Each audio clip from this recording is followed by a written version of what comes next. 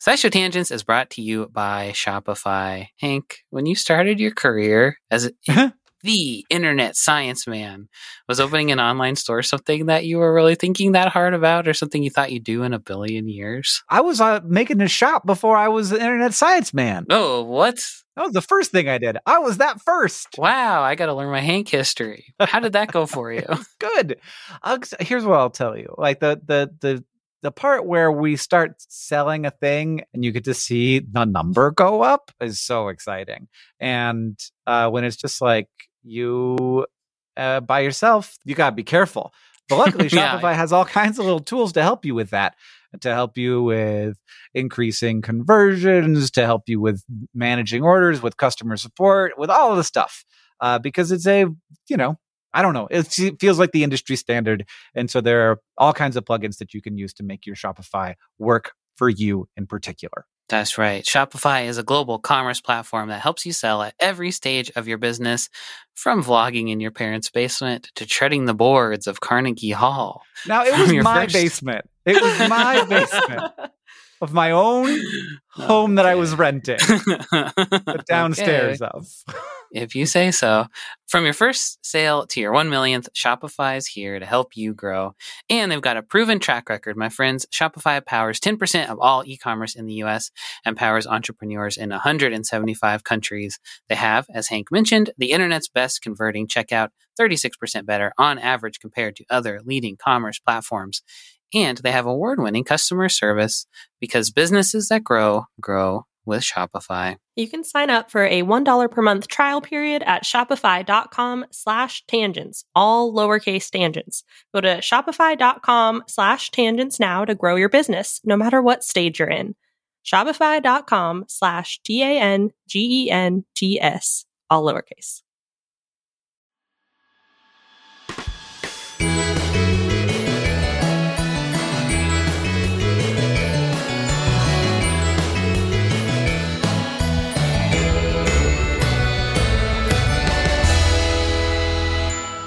Hello and welcome to SciShow Tangents, the lightly competitive knowledge showcase starring some of the geniuses that make the YouTube series SciShow happen. Joining us this week is a very special guest editor-in-chief of SciShow and a host of the YouTube series Eons, Blake Pastino. Hello. Hi. How are you? Oh, no one ever asks me. I'm fine. My sinus infection is mostly cured. Oh, thanks, antibiotics. Yeah, actually. Boy, they work. And I'm here to ask you your tagline. I'm allergic to penicillin. Oh, bummer. That wasn't the one I was going to use, but it's actually true. And we've also got our normal, except for we're missing one. We've got Stefan Chin. Hey. How are you? I'm allergic to amoxicillin. Oh, Caitlin too? Okay.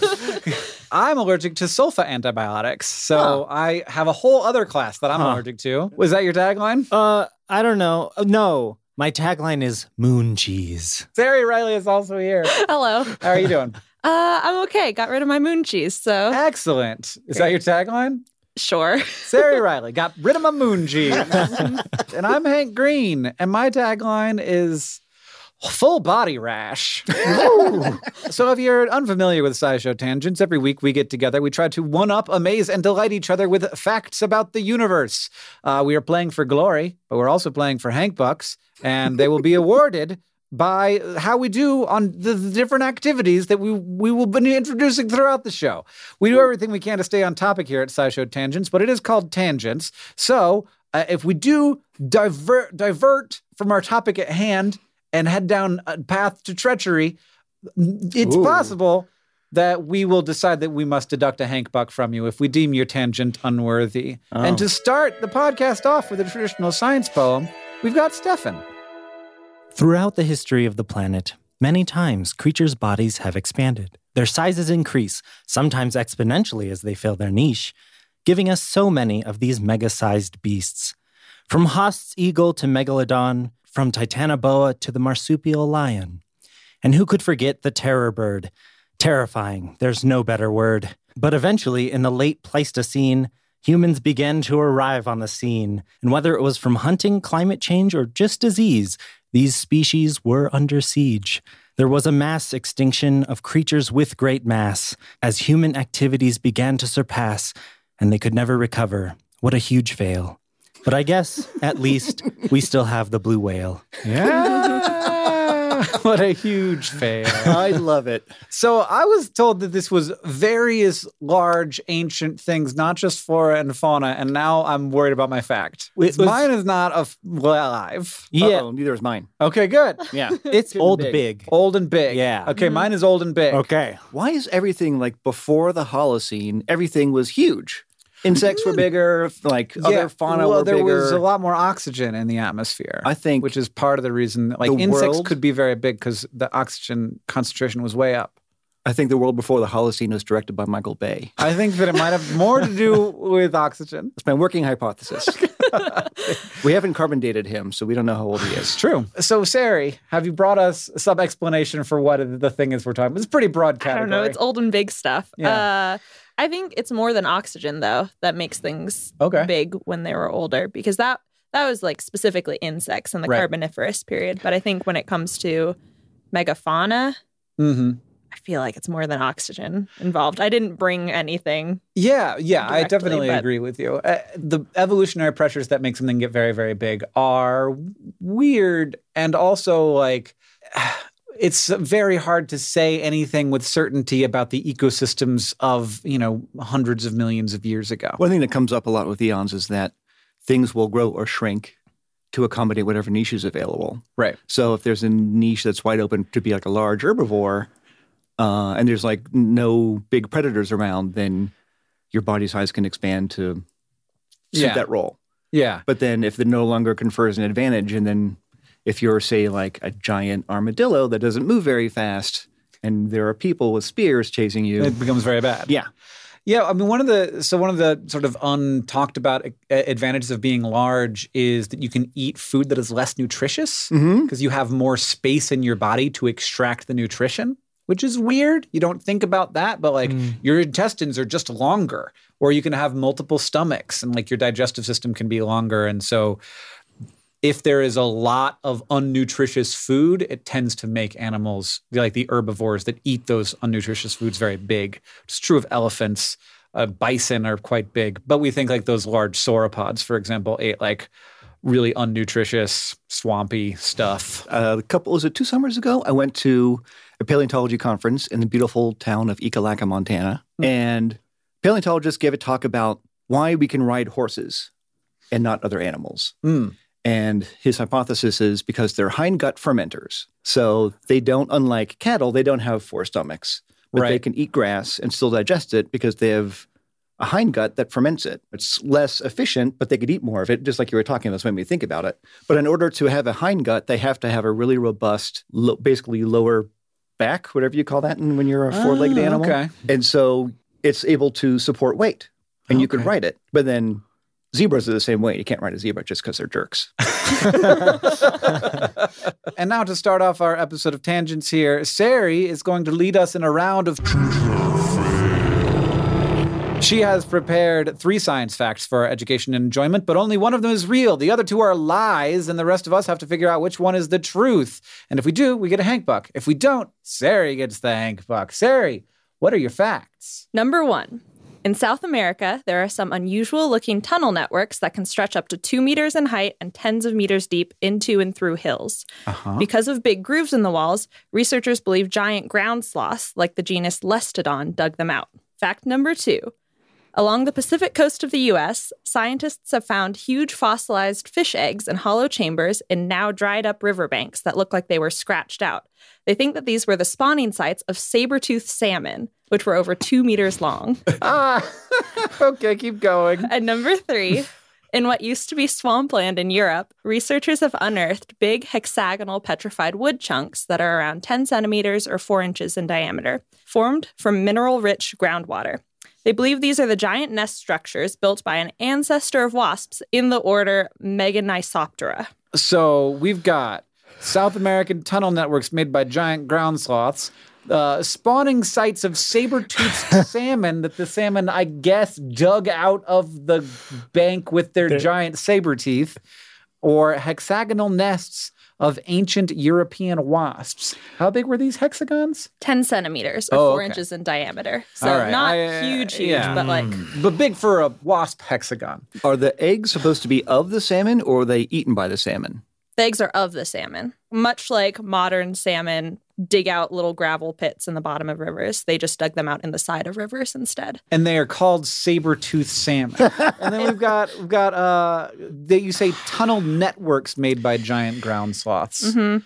Now, I know that there were giant ground sloths in South America. I do not know that there are saber-toothed salmon. So these were networks of tunnels? Yeah. So they were mostly one big tube of tunnel, but they had offshoots. Okay. And they just dug in there to live? Not get rained on? Mm-hmm. Most of these, for all three of these, like these structures exist and we're guessing at what they were used for. Okay. So presumably the tunnels the sloths lived in or used as shelter, presumably these chambers were spawning sites for the salmon. Mm-hmm. Presumably these petrified wood chunks were nests at some point. Okay. So the network of tunnels part sounds fake to me. I feel like if I'm a giant ground sloth, I might scratch my way a little bit into the bank of the river, but maybe not. Make like a little cave for yourself, but not like a city. A city of, wow, now that's adorable. Yeah. Maybe they're still there. Ooh. Maybe they're down with signs. Yeah. And they've got dug deeper and deeper. What did giant ground sloths eat?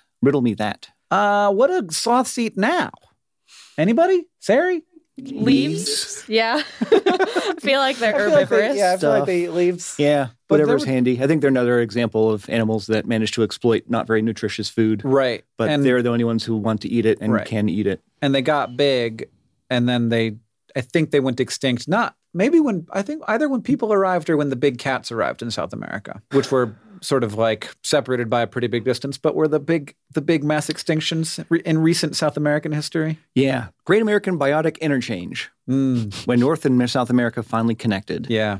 And then there was a flow of animal life, and the cats were like, "Oh my gosh, you guys are just made of gooey blood." Yeah, I love it. You're so slow and dumb and delicious. And terror birds were the only large predators in South America before they connected. Oh. And the terror birds went up north, and I'm like, "Oh no, this ain't good." Yeah, you guys have got it going on. Yeah, you are way ahead. I'm a bird. I'm leaning towards sloths myself. Oh, really? I have a question about the petrified wood. Mm-hmm. So the petrified wood, the hexagons, it's the pieces of wood are like 10 centimeters across on average, right? And so there are things like burrows in there that the wasps used. They are like roughly the shape of, I think they're called cells within a nest. So presumably, like we only have small fragments of what were the big nest. And so this is like a small fragment of petrified wood pulp that has been mineralized. So this is a petrified wasp nest. Yes. Petrified fragment of a wasp nest. Okay. You seem very like you know a lot about that one. Yeah. I mean, that's the one that sounds the most realistic to me. I think that a network of ground sloth tunnels is the most realistic. Really? I don't know. I just don't think large things make networks. That's true. Maybe they had a queen and there was just tons of little worker sloths. All right, Stefan. I'm going with the wasps. Wasps. Blake. I know saber-toothed salmon are a real thing. Oh. You can't change. You can't change. I know giant ground sloths are real. Okay. I think that whatever the Fricaceria, was it the giant wasps that probably existed? Yeah. But I have a hard time believing that there are big pieces of petrified wood that they would have burrowed into, because I feel like there's a very specific thing. So I think that is the lie. Oh, no, there's two lies. There's two lies. There's one true. Oh, the one that's true for sure then is giant ground sloths. I'm also going with giant ground sloths.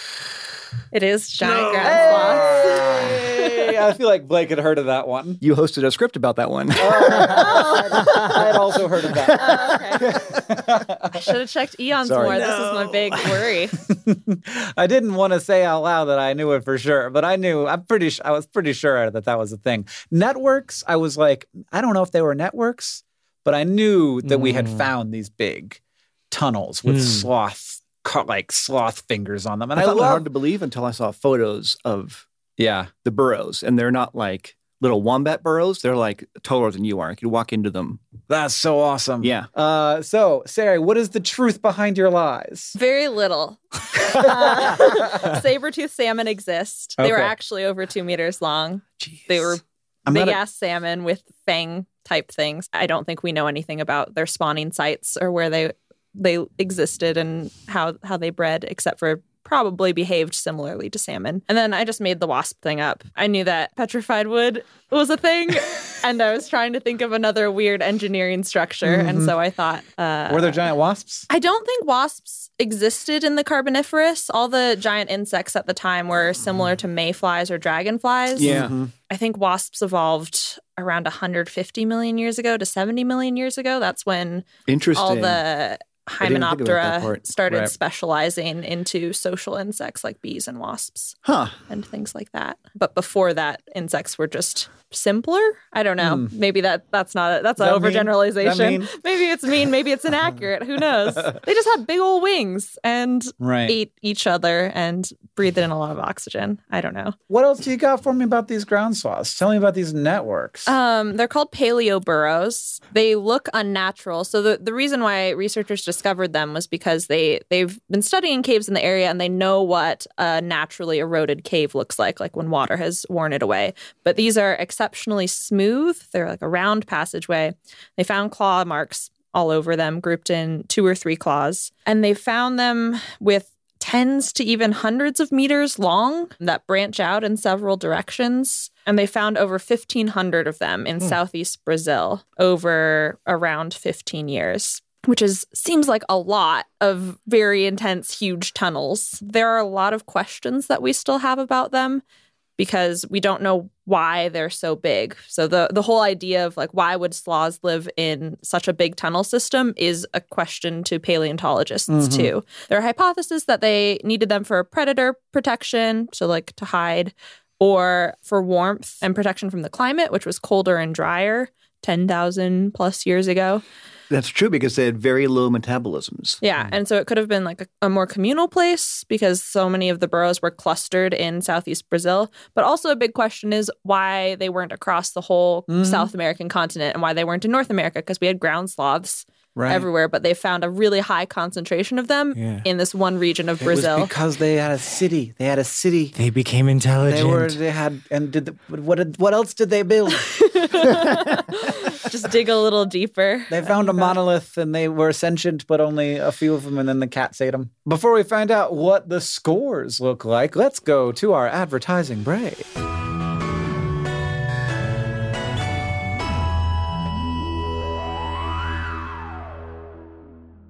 SciShow Tangents is brought to you by Rocket Money. If I asked you how many subscription services you had, you think you could name them all? And before you just start naming streaming apps, remember that basically everything has a subscription these days. Video games, dating apps, food delivery apps. It's a subscription service world. We're just living in it. And with all of these subscriptions, it can feel like money is just flying out of your account, and that, frankly, sucks. But Rocket Money can help. Rocket Money is a personal finance app that finds and cancels your unwanted subscriptions, monitors your spending, and helps lower your bills. Rocket Money can help you negotiate to lower some bills for you by up to 20%. Rocket Money has over 5 million users and has helped save its members an average of $720 a year, with over 500 million in total canceled subscriptions. Escape from the planet of the subscription services and stop wasting money on things you don't use. Cancel unwanted subscriptions by going to rocketmoney.com/tangents. That's rocketmoney.com/tangents. rocketmoney.com/TANGENTS.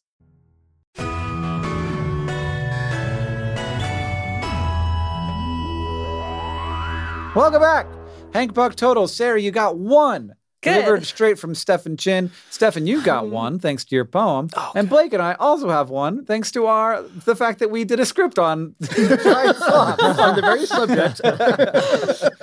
Now it is time for the Fact Off. 2 panelists have brought science facts to present to the others in an attempt to blow their minds. The presentees each have a Hank Buck to award to the fact they like the most. And we, today, have facts about giant old things from Blake And Hank. Yes? I'm very excited to present. We're going to go first. How are we going to go first? Who's eaten the oldest piece of food? Oh, okay. Sarah suggests who's eating the oldest piece of food. My lunch today was Chinese that I ordered on, what day is today? On Saturday. But that was just But, like, of the all most time? That's the oldest thing you've ever eaten. I can remember. I found like some macaroni and cheese under the couch, and when I was in college once when I ate it. You win. I don't know how old it was. No. It wasn't like under the couch cushion. It was under the couch. I don't think that matters. Still. That's like when you go through your mom's minivan and you find leftover French fries from like years ago and you're like, oh, they still look good. And you just, Oh, that's a French fry. yeah. That seems like a very specific anecdote there, Stefan. Yeah. No, I have never done that. I could at least fix a date to my meal, and yours. I is, mean, you have to radiocarbon date the mac I and used cheese. to like do exploratory bites in college. I'd be like, well, I'm going to eat one bite of this chicken, and if in 6 hours I'm okay, I'm going to eat the rest of it. I used to do that too. There was an email list called Free Food where people would just post free food around campus. And so you'd walk around and sometimes just pick it up. Sometimes Dunkin' Donuts would leave just a sack of donuts outside on the Yeah. table. Oh my Wouldn't know gosh. how old they were, hopefully from the morning, I but think probably, yeah. Shrug. I think that's fine. All right, so I guess I'm going first. Right, Sari, I have to ask you to do a thing for me. I apologize Ooh. for this, for involving with a visual aid, because you can't see this picture. But Sari, this is a topographic map of Mars. I'll show our other panelists here.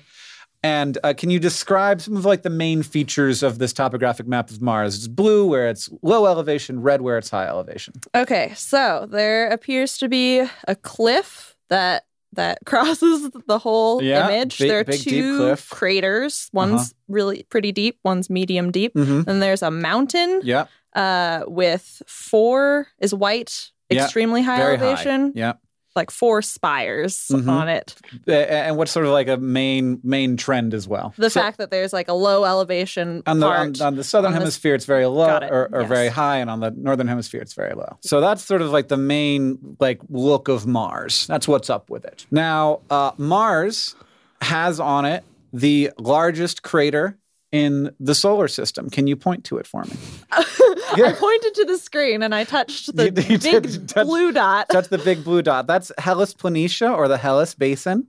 That is the 5th or 4th largest crater in the solar system. Oh. The largest crater in the solar system, we think maybe, is a little easier to see if you look at the polar map of Mars. And in fact, we think that it is possible. This is the prime explanation for this weird giant area of very low Mars that is relatively young. It does not have a lot of craters in it. Is the entire North Polar Basin is a crater. 40% of the surface of Mars. If you put it on the surface of Earth, it would stretch from San Francisco to Poland. 10,000 kilometer wide crater. Now, definitely, if that isn't a crater, because we would have to be on the surface of Mars to do some like geology to figure that out for sure.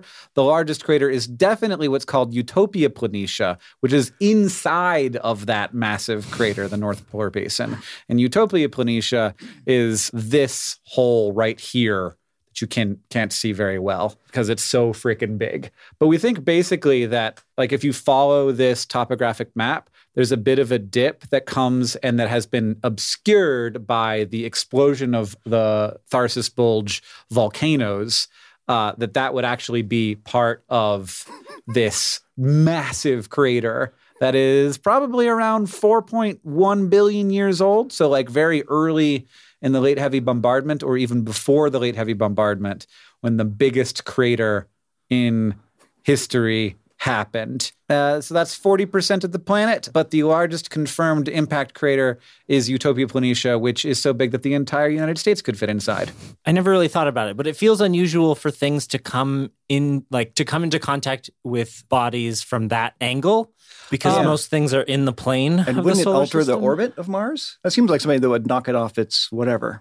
Yeah, out of I its don't know that it plane. would necessarily alter its orbit. And it's possible that like it came in on the plane of the solar system. It didn't like come down from the top. It came in on the plane, but it like fell onto the top. It made a soft landing. Yeah. And that's actually part of the hypothesis, is that it was going relatively slowly, which had a lot of different weird impacts on Mars and possibly led to its magnetic field shutting down, because it that's interesting. Created an opportunity for a lot of the heat from the interior of the planet to exit. That's interesting, because that's one of the big puzzles, is why we know it used to have that magnetosphere and it doesn't anymore. Yeah. So how long ago we're talking about? Like before 1900? Yeah. This was so there's a period called the late heavy bombardment. Taft administration? Or? The late heavy bombardment is between like 3.8 and 4.1 billion years ago. And that happened, we think, probably when some of the gas giants shifted in their orbits and threw a lot of outer solar system and even some asteroid belt stuff into the inner solar system. And that's why the moon is covered in craters. It's why Mars is covered in craters. And a lot of those craters like date back to the exact same time. But we think this big impact might have actually been before that. So very early in the formation of the solar system. Okay, that's pretty good. Mine is, I'm interested in geology. And it came to mind because we did a script that involved the Burgess Shale, which I've never been to. It's in British Columbia. It's supposed to be amazing. Yep. And it was caused by a mudslide about 500 million years ago. Covered, dozens of square kilometers, maybe more. Again, I've never been there. Of all this ancient life, exquisitely preserved. Right. And I was interested in, like, how big were these phenomena? What was the biggest landslide that ever happened on Earth? And then I immediately ran into a problem, because landslide is not like a word that scientists use. It's not a cromulent term. That could include mudslides or walk slides or volcanic flows. And those are all just the ones on land, but then there are the underwater ones. So those of us in the profession, we call them MTDs, mass transport deposits. Ooh. Whenever there's a bunch of geologic material that goes from one place to another on its own, that's an MTD. And the world's largest MTD was known as the Agulhas Slump. I'm going through an Agulhas slump right now. Mid-20s, midlife crisis. But it's very big. A slump seems like it's small. It was not small. It was actually geologically very huge. It happened about 2.6 million years ago, which was the very beginning of the Pleistocene epoch, off the coast of South Africa, and it changed its part of the world forever. How big is it, you're asking? So the flow of material, this mudslide that happened, was, I guess, like a flow of sediment underwater, was 160 kilometers wide, so it's about 100 miles wide. It traveled about 750 kilometers, about 465 miles. And the most impressive part was its volume, because it released 20,331 cubic kilometers of rock and debris all at once. And the hard part for me was figuring out, like, what's the sheer mass of rock that was moved in this incident? Because you could talk about square kilometers of rock, but that's not really meaningful. So the best comparison I could find was what was once thought to be the largest landslide on land, called the Said Mara landslide in southwestern Iran, happened 10,000 years ago. It moved 20 cubic kilometers of rock, and that was measured at 50 billion tons. So what we're talking about here, the Agulhas slump, which I just enjoy saying now, was 20,300 cubic kilometers of rock, which means, I did the math, it moved 50 trillion tons of rock, sand, and sediment, which was enough to fill all of the Great Lakes. Oh. And it caused a tsunami that would have inundated what's now Cape Town. And contributed to the formation of the Agulhas Bank, which is what brings cold, nutrient-rich water up from the seafloor, and it creates what is now one of the most fertile ocean environments off the coast of South Africa, because it creates an upwelling of the cold and tasty Arctic waters. So should we do this more then? If it's so good for the fish, we got to slump it more. Got to nuke the ocean. Yeah, where are the oceans not nutritious enough? Can we just nuke it? Create a slump? I mean, I've tasted California ocean. That's not... Doesn't taste good at all. Bad. You want like mineral water? Doesn't taste good at all. Where's that Very tasty Arctic water? Is this... So all of this rock that moved, it's still underwater. That didn't become like land formation. That's right. Yeah. Okay. It's slumped from underwater to underwater. Did you say this already? But did you talk about what dislodged this? Do we know what like the triggering event was? It appears to have been triggered by seismic activity, because the slump sits on two major faults. Okay. One's called the Cape Fold Belt, which sounds like something that Batman would wear. And the other is the Agulhas Marginal Fracture Zone, which I don't have a joke for. So this is where the continental crust of Africa, which is lighter and less dense, meets the denser oceanic crust. So apparently when the earthquake struck, a huge plate of sediment that apparently dated from the Cretaceous gave way and tumbled down toward what they call the basement rock, which is sort of the granitic billions of year old rock. Good slump, Blake. So who do you like better, Stefan? I'm disappointed that there was no fauna involved at all. I was told it was about big ancient things. It's a giant 4.1 billion year old crater. Both were very interesting. I'm going to give it to Blake. All right. Oh, thanks, for the Stefan. slump. What do you got, Sari? I'm going to give it to Hank because I didn't know anything about Mars's craters. It's such a big crater. It's a really big I feel like this is a fun fact that's now in my brain that I'll be able to use. Like, you know where that big crater is? Mars. Yeah. The entire 40% of the surface of the planet, the entire northern hemisphere is a crater. That's a good superlative. And now it's time for Ask the Science Couch, where we get some listener questions for our couch of finely honed scientific minds.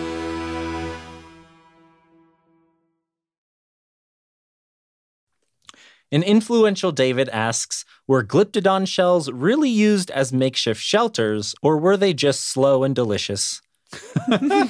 So, Sari, what is a Glyptodon? A Glyptodon, it's a genus that lived in the Pleistocene in South America. They are relatives of armadillos. So they're just like these giant armored mammals that got up to 2,000 kilograms. Oh my They're God. beefy lads. An influential David is specifically asking about their carapace, so the bony covering that has been described in many science articles as big as a Volkswagen Beetle for scale. And what's really interesting about this question is that this fact seems to be one of those things that's been passed along on internet telephone. So a lot of articles have some variation of the phrase, there are records of indigenous South American people using a fossil carapace for shelter. And like, it kind of makes sense because it's like a big bony dome. It's as big as a car. Crawl under it, protect yourself. But I went digging for the original source, and it's apparently just one specific paper and discovery that has spawned all of this misconception. So what the evidence is, in 1881, a paleontologist named Santiago Roth uncovered human remains in Argentina. It's called the Fontezuelas skeleton, after the region. And the bones, he found a femur and a pelvis and toe bones and a skull, kind of in an arrangement, kind of scattered. And on top of these bones was an upside down carapace of a Glyptodon. So instead of over it like a shelter, it was upside down like a bowl, if that makes sense. So maybe sitting on top of it. Yes, in the layers of dirt. So it would was be being buried under a Volkswagen Beetle upside down. Yes. Yes. So maybe he was riding the Glyptodon and then he flipped. Get And flipped. then yeah. got crushed. Well, bones I got did- I'm no scattered. CSI I read investigator, about, or I saw I watched a documentary about ancient megafauna, and they were talking about the terror birds flipping these things over. It might have just be hypothesizing, but You got to get at that juicy inside somehow. And so that is basically what people thought at the time in the late 1800s, early 1900s. They thought that these, the human remains and the Glyptodon were both from the Pleistocene. So they coexisted. And so maybe they were using it somehow. Maybe they covered the body or did something.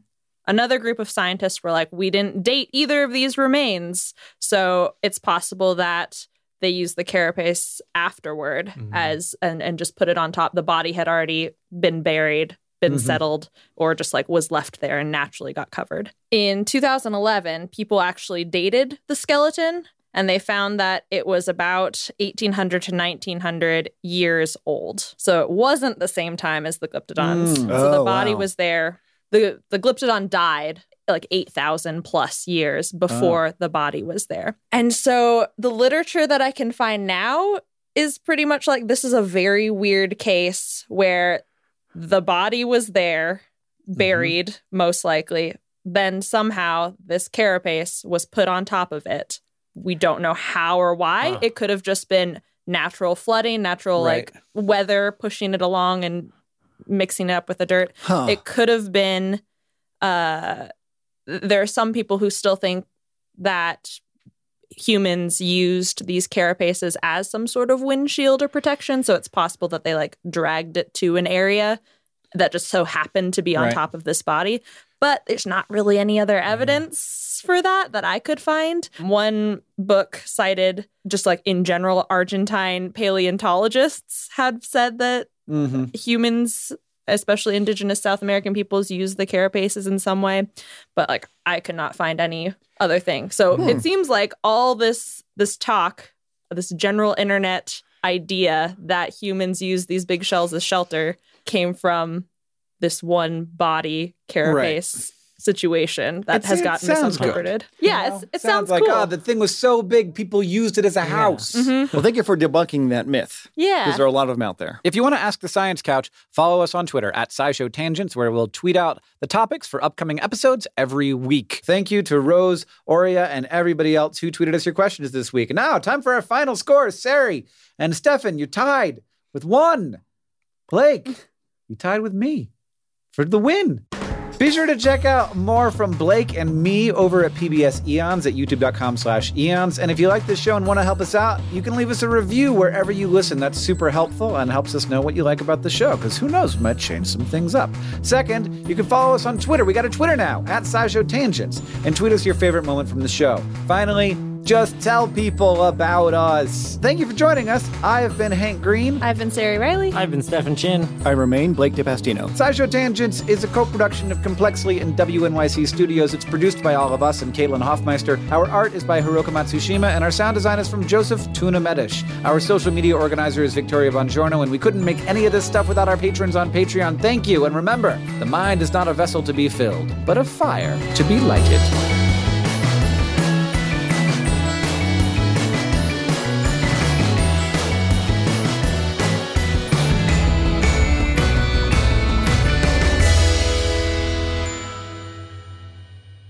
But one more thing.